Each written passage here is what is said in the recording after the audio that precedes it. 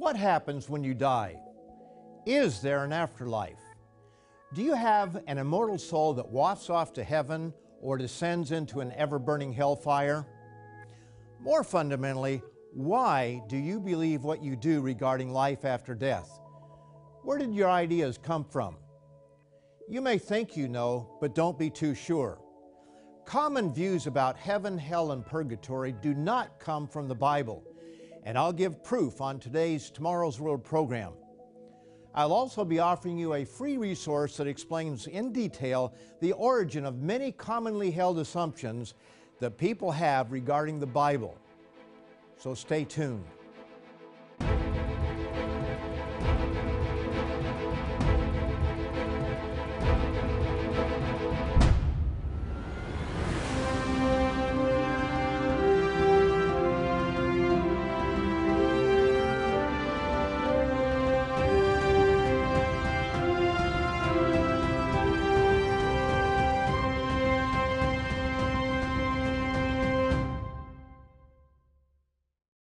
On today's Tomorrow's World program, I'm asking and answering questions regarding life after death. Will you live again? And if so, where might that be? Where did your ideas about heaven and hell come from? Try as you might to escape it, your death is certain, and avoiding the subject won't solve the problem. A common assumption is that humans have something often referred to as a soul, and that soul, whatever it is immortal. It cannot die but lives forever. Now, if true, when you die, that soul must go somewhere, usually thought of as heaven or hell. This idea supposedly comes from the Bible, but does it? What does the Bible say? You may be surprised. According to Jesus, the soul can be destroyed. And do not fear those who kill the body, but cannot kill the soul, but rather fear him who is able to destroy both soul and body in hell. The highly respected New Bible Commentary Revised makes this comment about Matthew 10:28. The soul in biblical thought is not immortal. The concept of the soul burning up is found in John the Baptist's prediction of the Messiah to come. Notice what he says that Christ would do. Matthew 3, verse 12. His winnowing fan is in his hand, and he will thoroughly clean out his threshing floor and gather his wheat into the barn, but he will burn up the chaff with unquenchable fire. The wheat and chaff are clearly referring in this passage to saved and unsaved human beings. Nothing here indicates immortality. In fact, this passage clearly states the opposite. Perhaps the most famous passage of Scripture is John 3:16. But how many stop to think what it says?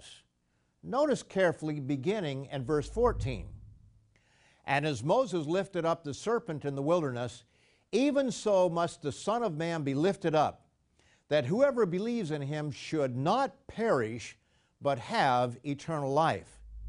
Notice that it contrasts perish with eternal life.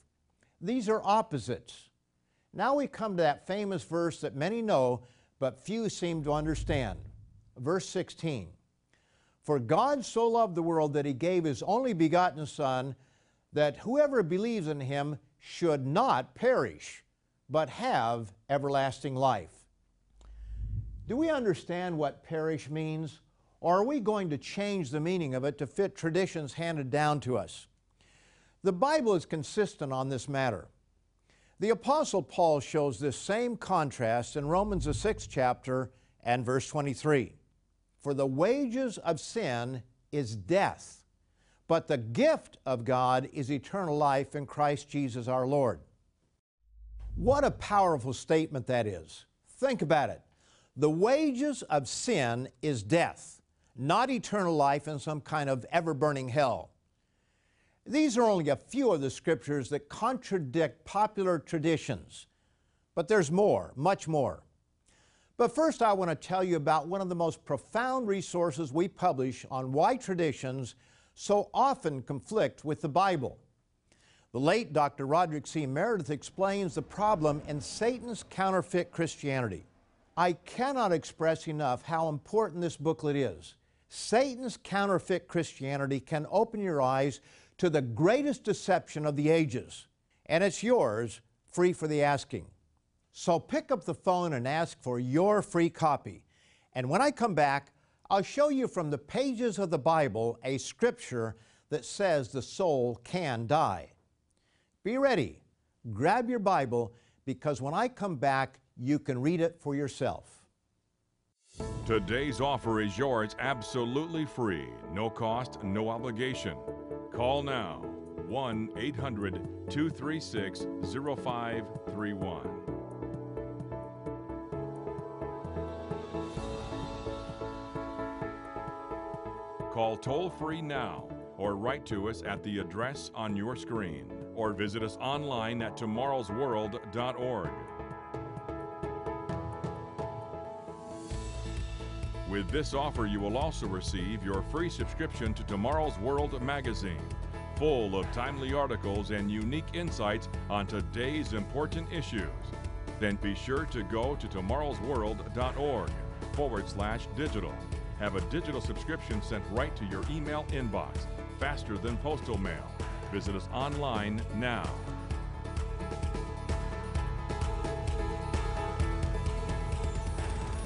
Before the break, I said I would show you from the pages of the Bible that the soul, whatever one may think it is not immortal, but can die. If you have a Bible handy, open it up to the book of Ezekiel, chapter 18. And if you don't have a Bible in front of you, or if you don't know where to find the book of Ezekiel, write it down and look it up later. Here it is, Ezekiel 18, verse 4. Behold, all souls are mine. The soul of the Father as well as the soul of the Son is mine. The soul who sins shall die. My dear friends, this is not difficult to understand if we are willing to lay aside myths taught to us from childhood and read the Bible for ourselves. This is the message from the beginning to the end of this marvelous book. Going back to the beginning chapters of the Bible, we read in Genesis, the 2nd chapter, verse 7, that man is a soul. And the Lord God formed man of the dust of the ground and breathed into his nostrils the breath of life, and man became a living soul.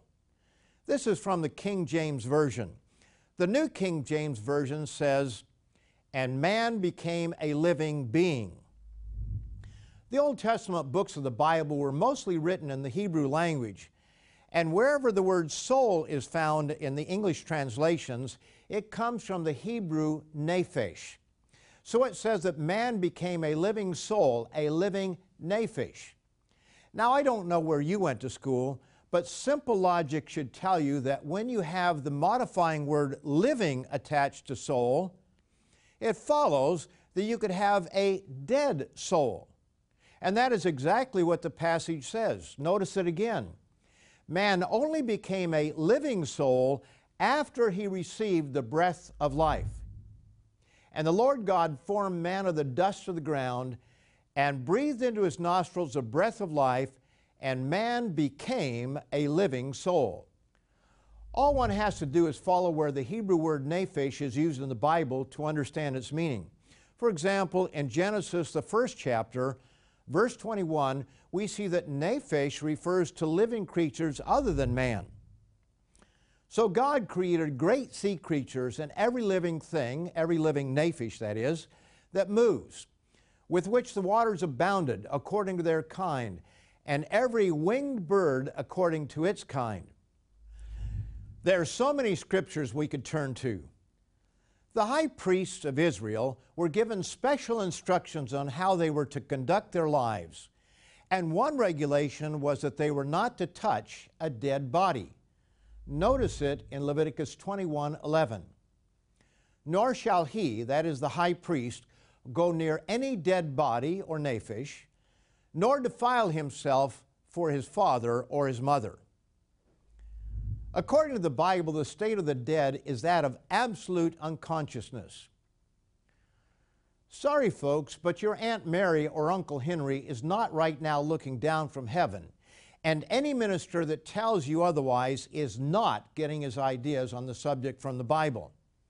I know that may be shocking, but it's true. As we've already seen, whatever a soul is, it can be alive or dead.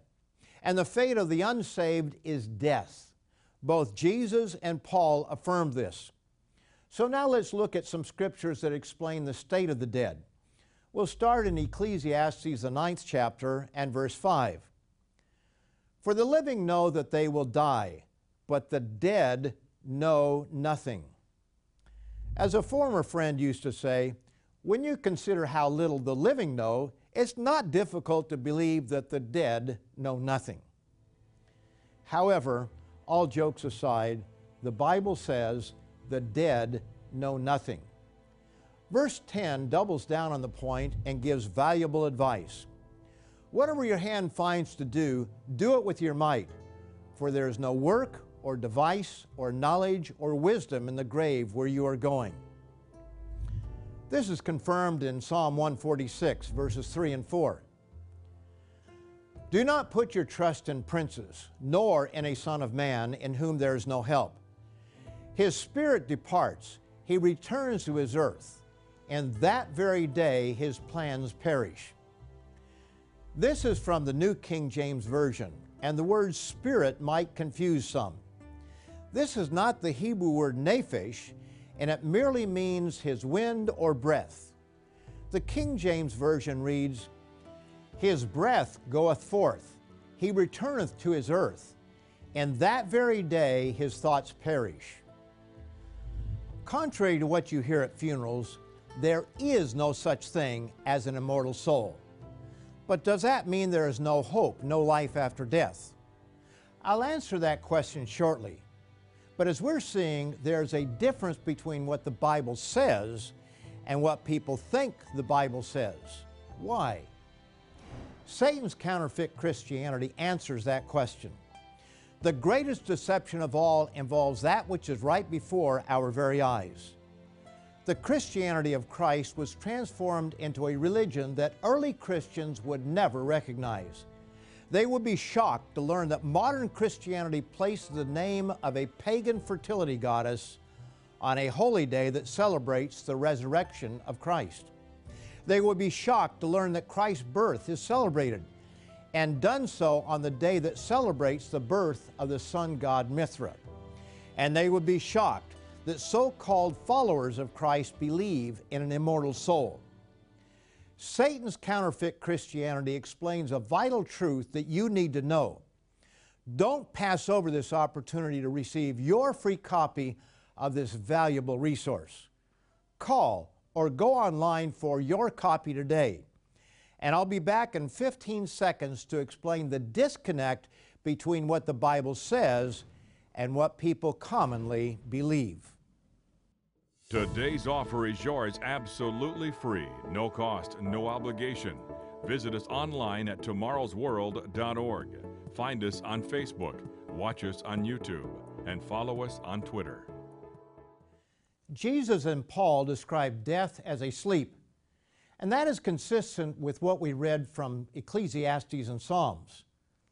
Let me give you those references before showing you how ideas totally contrary to Scripture came to take over the thinking of millions of Christians and non-Christians alike. Notice this account from John the 11th chapter, beginning in verse 11. Jesus informed his disciples, "Our friend Lazarus sleeps, but I go that I may wake him up." Then his disciples said, "Lord, if he sleeps, he will get well." However, Jesus spoke of his death. Then Jesus said to them plainly, "Lazarus is dead." And in one of the very passages that is often read at funerals, the Apostle Paul likens death to sleep. Here it is in 1 Corinthians, the 15th chapter and verse 51. "Behold, I tell you a mystery. We shall not all sleep, but we shall all be changed." In the face of evidence that we do not have an immortal soul, and believe me, there's far more evidence than I'm covering in this program, how is it that modern Christianity came to accept this doctrine? It all started long ago. Heathen and Greek philosophers believed the soul to be immortal, and it was through these pagan philosophers that the doctrine infiltrated the thinking of some of the greatest names among early church theologians. Let's look at them and see where history records how they got their ideas. The highly respected Erdman's Handbook to the History of Christianity tells us on page 107, the early Christian writers believed that the Orthodox faith was transmitted full-grown to the churches by the apostles. But the preaching and teaching of the apostles was not the same as the orthodoxy about which the theologians wrote. So while they claimed Jesus and the apostles gave us complete doctrine, they introduced ideas that did not come from them. Erdman's gives us this statement revealing the source of their ideas. The ancient world had a great respect for tradition and precedent, especially in religion. Christianity seemed to be quite new. This set a serious stumbling block. Christian writers tried to overcome this problem by demonstrating that the faith had centuries-old roots in Israel and in the wisdom of the Greek philosophers. That statement should cause people to take notice. Few Sunday morning churchgoers have any idea how many of their beliefs come from Greek philosophy rather than the Bible. Continuing with the quote from Erdman's on page 106, Justin Martyr wrote, "Christ is a logos in whom every race of men shared. Those who lived in accordance with logos, true reason, are Christians, even though they were regarded as atheists, for example, Socrates and Heraclitus among the Greeks."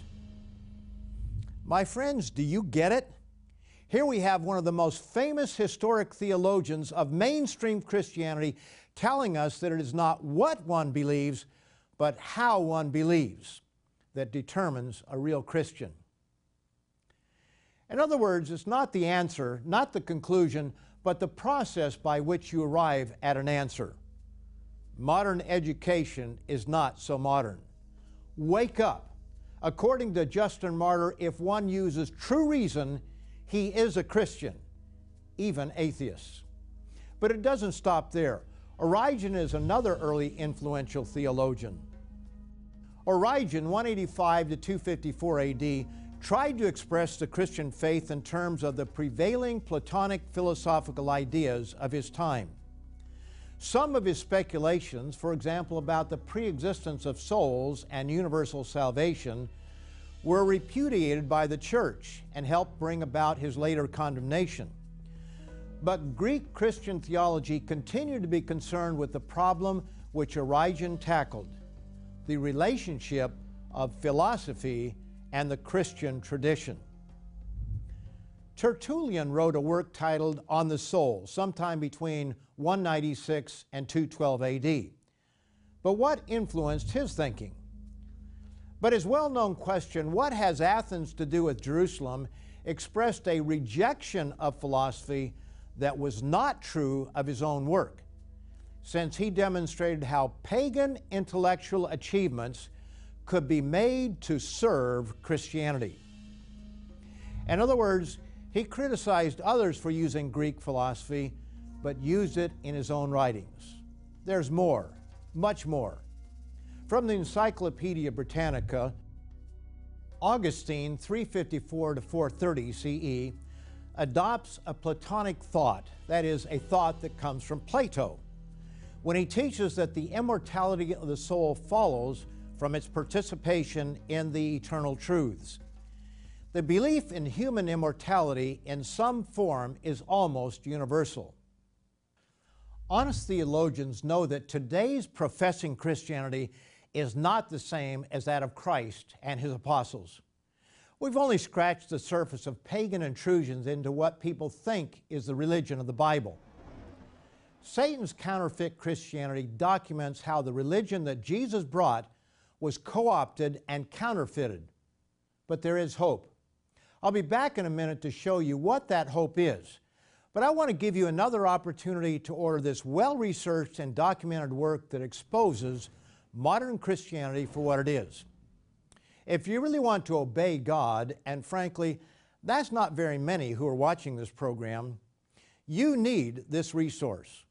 So pick up the phone or go to our website to receive your free copy of Satan's Counterfeit Christianity.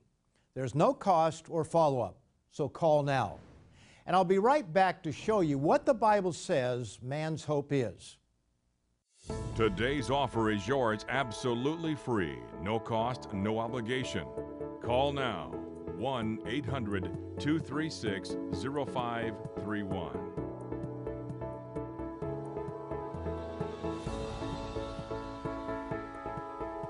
Call toll-free now or write to us at the address on your screen or visit us online at tomorrowsworld.org.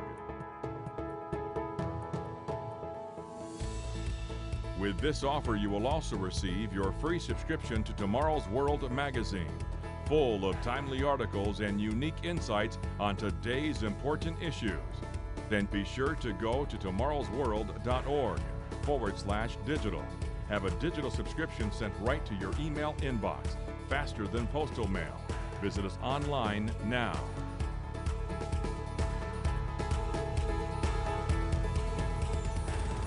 On today's program, we've seen that the immortal soul doctrine is not found in the Bible.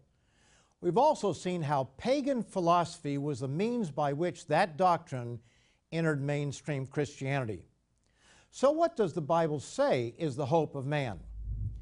Job asked this relevant question: if a man dies, shall he live again? Now that may not be important to you if you're 25 years old and in good health. You know academically that someday you will die, but that's way off in the future. You have plenty of time to consider that eventuality at a later time. But no one knows how long he will live, and at some moment, Job's question becomes overwhelmingly important. Job answered his own question. All the days of my hard service I will wait till my change comes. You shall call, and I will answer you. You shall desire the work of your hands. But when and how? Man is more than an intelligent ape. While the Bible makes it crystal clear that man does not have an immortal soul, it explains that man is given a spirit that empowers his brain, makes it possible to have a genuine relationship with his Creator, and records his life experiences. Job 32 verse 8 tells us, "But there is a spirit in man, and the breath of the Almighty gives him understanding." What this Spirit does for us is partly explained in 1 Corinthians, the 2nd chapter. We read there of two spirits, the Spirit in man and the Holy Spirit. Each spirit imparts to man different degrees of understanding. Let's begin in verse 9.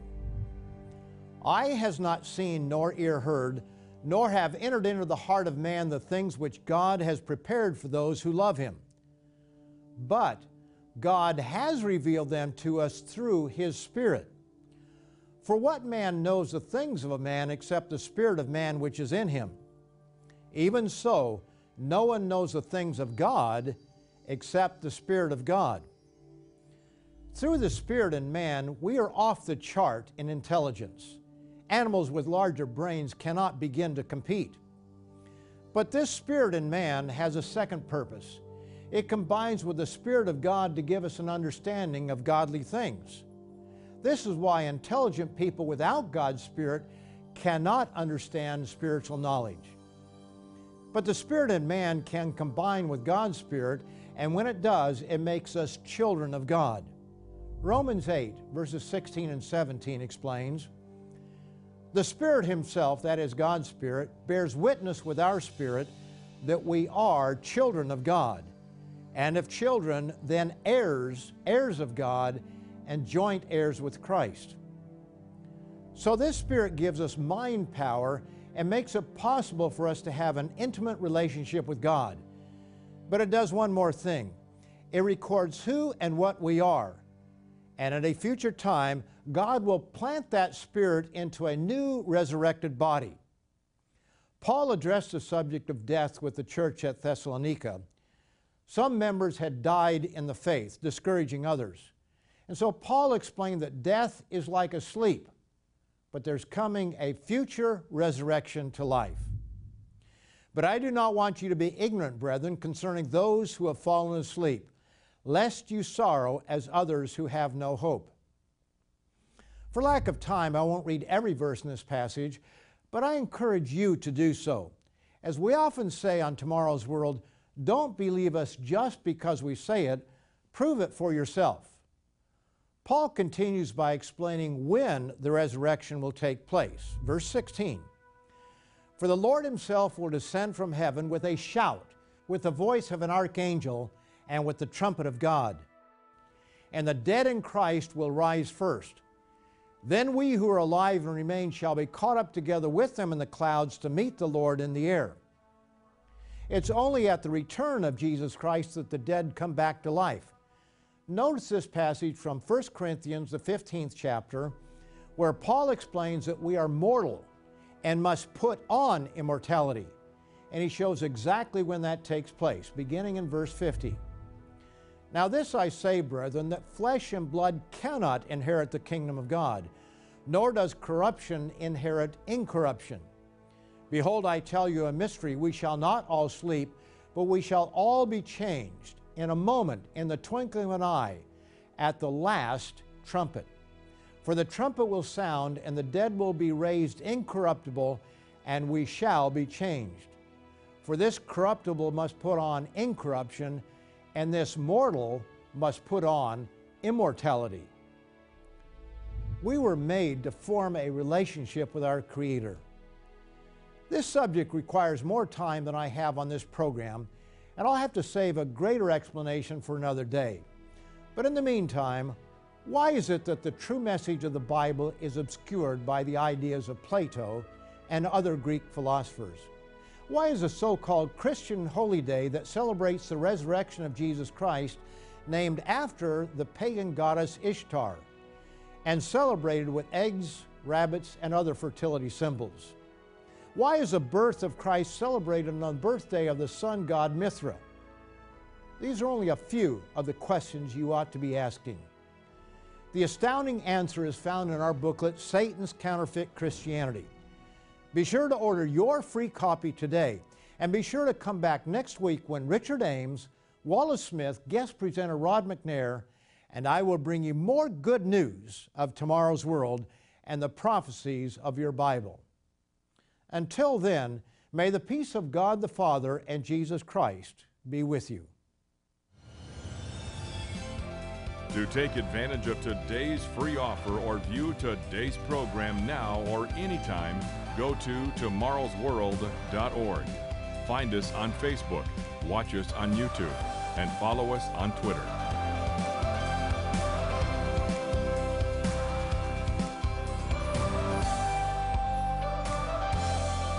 The preceding program is produced by the Living Church of God.